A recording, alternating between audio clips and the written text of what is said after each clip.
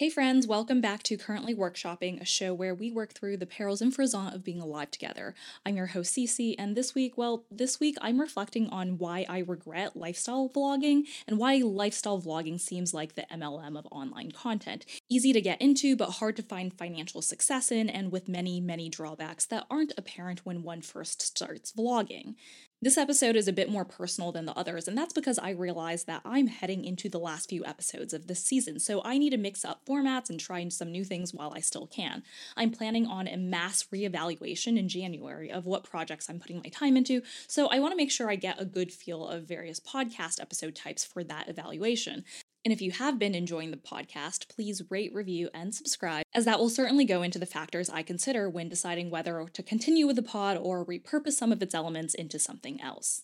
So, as this season wraps up, I'm going to do a future episode talking about the publishing process thus far, and also do one episode with just a Q&A. If you have a question about publishing or just a general question that you'd like me to address on the Q&A episode, please send them via email to hello@ccshia.com. That's HELLO@ccshia.com, which you can find the spelling of by taking a look at, well, your computer or phone. But for this episode, I'll go into how I first approached creating content and why I got sucked into lifestyle vlogging so easily. Throw in a little mimetic theory from Girard, because why not? And then present 3 pitfalls of the genre due to the life commodification the genre inevitably forces on creators.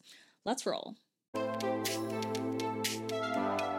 If you're listening to this, you probably know what lifestyle vlogging is. This peculiar phenomenon ushered in by YouTube where quote-unquote normal people record their lives as they live it, edit those clips on their computer, and then upload those video logs onto the internet. TikTok has carried on the vlogging medium, albeit in a shorter format, and this particular 60-second TikTok vlog was actually the source of my first experiences with online virality. Back in 2020, I was really new to content creation, and I mostly made content that mimicked other people's content. Not like plagiarism or copying them, but I would try to make videos in the style of certain videos that came across my feed. Humans in general are really good at imitating. Children in particular are just absolute sponges of behavior and learning, and I remember intentionally copying others from a very early age. When I was in kindergarten and new to America, my mom would sometimes curse in front of me. Shiitake mushrooms, when negative events happened, like if the car in front of us stopped too abruptly and she had to slam on the brakes, she would yell, "Shiitake mushroom." I didn't know the word at all because, well, I was 5 and I also just didn't know English at the time, but I did gather from her cursing that what she said was something you say when you're upset with something. So, lo and behold, the next time a classmate did something, I said the same thing that she did. Shiitake mushrooms. And I cannot properly convey to you how confusing the aftermath of me saying shiitake mushrooms was. My classmate was rather incredulous and asked me what I had said, and I responded again, shiitake mushrooms.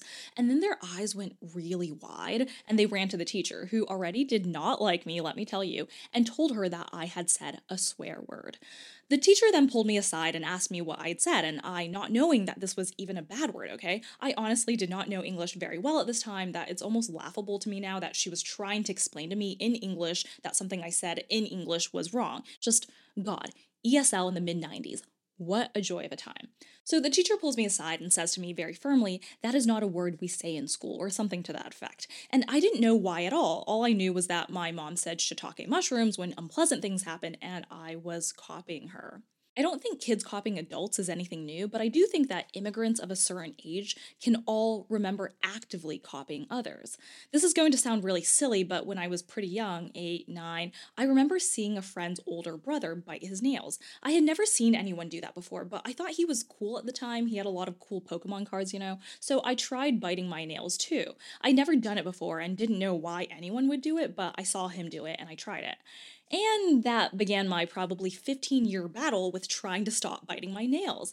Wild, right? It's a habit I still can't shake entirely because now I just pick off my own skin, and it really all goes back to me mimicking my friend's older brother. Point is, I have never been that great at knowing who I was, who Cece was, without trying on a lot of different things first. In fifth grade, I even changed my handwriting no fewer than 2 times. Like, I would sit at my desk and practice letters over and over until I forced my handwriting to change because I would all of a sudden want it to look like someone else's. My entire life has mainly been a series of trying on different outfits, literal and metaphorical, and seeing how I feel about them until I figure out what feels right to me. And this knack of trying on different outfits, different modes, it was very well and alive in creating content as well. One of my earliest short stories, which I wrote for a middle school assignment, was essentially a knockoff of Agatha Christie's, and then there were none. One of my short stories in high school was an exploration of pedophilia after I read Vladimir Nabokov's Lolita. So it really should be no surprise that my first vlogs on TikTok, my first pieces of content, were really me copying other people's content. I saw that lifestyle vlogs were generally beautiful with aesthetic locales, lo-fi music, and casual displays of luxury, although there also existed the chaotic vlog, a faster paced, fast talking montage with fast cuts and a lot of camera movement. I also loved Hank Green on TikTok. I think he's a great educator on social media, and he always did that thing where he would like zoom in and out randomly while talking. So for a few months, I also did that, even though I had no idea why. Was it to keep the audience's attention, introduce visual tension, make viewers nauseated? I don't know. I honestly did not know the reasoning behind why I made the things I did. I only knew that I was copying what I had seen, the same way I tried writing in the style of a random font I found that I liked. A French philosopher, Rene Girard, spent a lot of time thinking about this human tendency to copy. One of his quotes is, "Man is the creature who does not know what to desire, and he turns to others in order to make up his mind. We desire what others desire because we imitate their desires."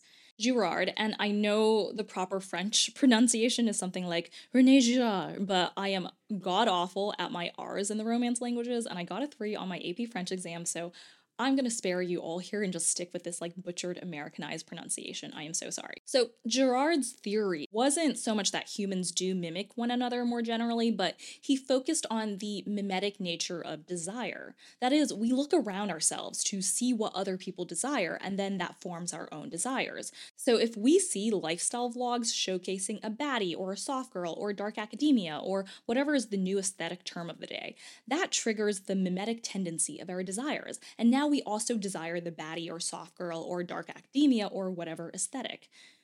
This is probably made worse by modern algorithms also, which tend to show you similar content as you watched before, so it really reinforces mimetic desire by showing you even more of what you had seen previously.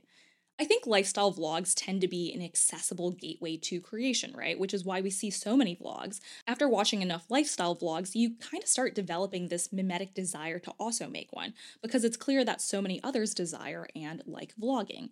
It kind of feels like lifestyle vlogging is the MLM of online content, you know? Once you watch enough, you start buying items recommended by the vlogger using their affiliate links and maybe even buying their vlogging equipment, camera, microphone, lights, using their affiliate links. I know it's not a perfect comparison, but there's something there. Some overlap between MLMs and lifestyle vlogging, aspirational vlogging, and selling things in an MLM manner, which I do think is quite different from sales in other contexts. And probably some lifestyle vloggers actually are in MLMs. I'm gonna have to give it more thought and research, but let me know if you think I'm onto something or if I'm just reaching here. So we have this ecosystem where lifestyle vlogging is kind of like the gateway to creating, and you also have lifestyle vloggers telling their audience, hey, you can do it too. You just need this equipment, this is how I edit all of that. Seems easy, right? The problem with lifestyle vlogging, though, and I've been giving this a lot of thought as I evaluate my content output and think more intentionally about what the hell I'm doing here. The problem with lifestyle vlogging is that it is a crystallization of life at one moment, whether it be a day, week, or month. Which also means that when life changes, as it inevitably does, this tricky, wily thing we call life, the lifestyle vlog will necessarily also change. And any major life change, like moving to a different city, getting a divorce, having a baby, quitting a job, will necessarily change lifestyle vlogs. Now, this makes sense. When you commodify your life in the form of lifestyle vlogs, even if you don't monetize it, that commodification for content purposes changes your relationship with your life. You no longer merely live your life.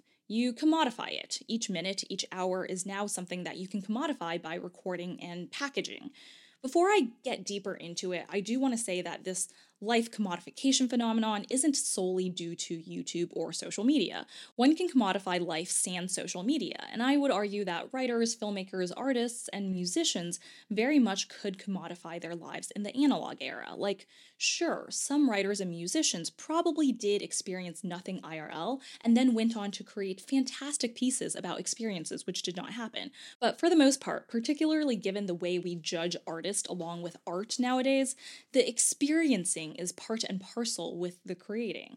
So, life commodification is nothing new, but I do think that social media and the internet more generally has democratized who is able to commodify their life. Now, everyone can vlog. We can all vlog. Isn't it easy? You just live your life and then you can commodify it. You don't even need to put in much additional effort. You too can gain social capital and or money by simply existing. And doesn't that sound nice? Yes. Yes, it does. Until we get to the downsides of life commodification. So, I think there are three main issues with life commodification via the lifestyle vlog. There are other issues more generally with life commodification. I'm thinking like Trisha Paytas, Tana Mongeau, but let's just stick with how this particular medium, the lifestyle vlog, commodifies life. First, there's the problem caused by precession of the simulacrum, which I talked about previously in the episode about scammers. When the vlog, this digital output, has more meaning to us than life as it happens in the moment, that is the simulacrum preceding reality. And I have totally been in conversations with people where the main consideration for going somewhere or doing something is, well, it'll, it'll make for a good vlog. And before you get all high and mighty about it, this isn't unique or specific to lifestyle vloggers. Normal people do this all the time too, which is why some of the most beautiful places in the world are actually nightmares when you actually go, because there are lines and lines of regular people lining up to take one breathtaking photo. We let simulacra precede our reality all the time. Even when we didn't have cameras, people wanted the simulacra to take precedence in oil paintings, Arthurian legends, hell, even stick figure drawings by cavemen. You think everything they drew on those walls actually happened? Really? The problem with letting the simulacra take precedence isn't that it's happening, because you know what? I think there's something positive about being able to romanticize your own life in hindsight and also laugh about this silly, almost universal human desire for self portraiture. We have had selfies in some form or other as long as humanity has been alive. It's wonderful, it's cute, it's MBD. The problem, though, with precession of the simulacra is when we start solely living our lives for the simulacrum. Like, I'm not gonna lie, when I saw how well my day in the life as a lawyer vlogs did, it legitimately made me want to be a lawyer forever. Like, I imagined it in my mind where I rose through the ranks of the firm, and one day, 4 to 6 years from then, I could make a vlog of myself making partner. I kid you not, that thought actually did cross my mind. I saw the view count, which I assume reflects other people's desire for that thing that I was showing, and it imbued my own desire. What is that if not the utmost definition of commodifying your own life? Where I was thinking about commodifying my career, like, gosh, I never really thought much about how family vloggers or mommy vloggers come about, but in some way, I kind of get it. If babies are what people want to see, then it also kind of impacts what you think you want to see and what you think you want to make. And I would argue that it's rational to commodify your own life like that if that's what you so choose. Putting aside the morals and ethics of involving other people in your career, but if you really do want to live your life for the camera, I guess that's cool. Who am I to stop you? What happens most often, though, isn't so much of this informed choice to start living for the camera. Mimetic desire isn't an explicit process, and that's what makes it so dangerous. It happens subconsciously without us knowing. We end up mimicking desires if we don't pay attention. This happened to me all the time in law school, too. I went in barely knowing what Big Law was and wanting to go in house at a tech company. By 3L, I was deep in the Big Law marketing machine and considering applying to federal clerkships, even though I knew I didn't want to be a litigator. How did that all come about? Well, duh. I spent 3 years in the company of other people's desires, and it began affecting my own. This is always the most dangerous component of law school that I try to warn people about. No path in law is bad if it's your own, but the problem is that law school always makes you feel like you should be doing what someone else is doing, what others are telling you to do, and that can lead to a hell of a 3 years as you question and re-question your priorities and goals. I can't tell you the number of times I changed my mind on things because of mimetic desire, probably as many times as I changed my handwriting in 5th grade. Point is, lifestyle vlogging is all fun and games until the simulacrum dictates your life when you didn't want it to. It's great sharing your life until you go to an event because you think it'll have cute footage and photos, only to be ignored by everyone and stand there by yourself for most of the time, and then also have to pay $150 for cheap jewelry that you go back to return 2 days later. Which is totally not a true story, I swear. But okay, second major issue with lifestyle vlogging.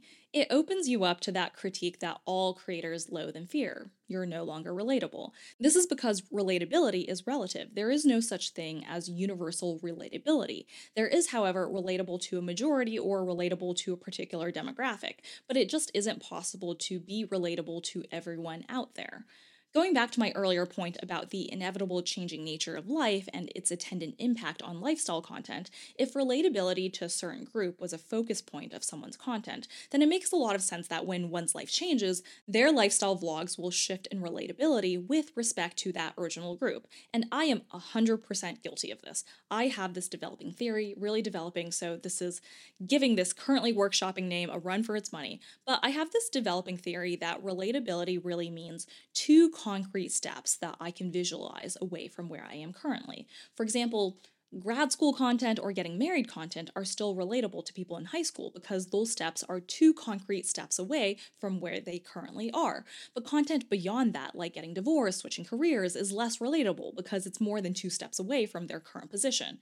But when you are a fresh college grad, all of a sudden, getting divorce content and switching careers content seems much more relatable because you just got 1 step closer to those potential life events. I mean, I remember looking at people in their 30s when I was 18 and thinking to myself, there is no way I could ever relate to them. I also definitely had some deeper issues, like I was one of those people who wanted to commit suicide at 40, but that is a whole other podcast episode. I'm sorry. I was not well as a teenager, but then again, who was? Okay, so yes. Downside of lifestyle vlogging is that lifestyle vloggers will one day get that dreaded comment about them becoming less relatable because that is honestly just going to be a fact of life.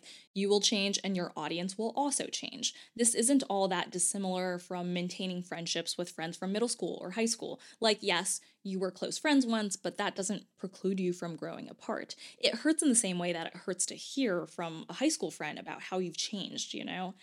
It's not so much the fact of change, but it's the bringing up the fact of change, because change is always kind of sad, even if it's for the better.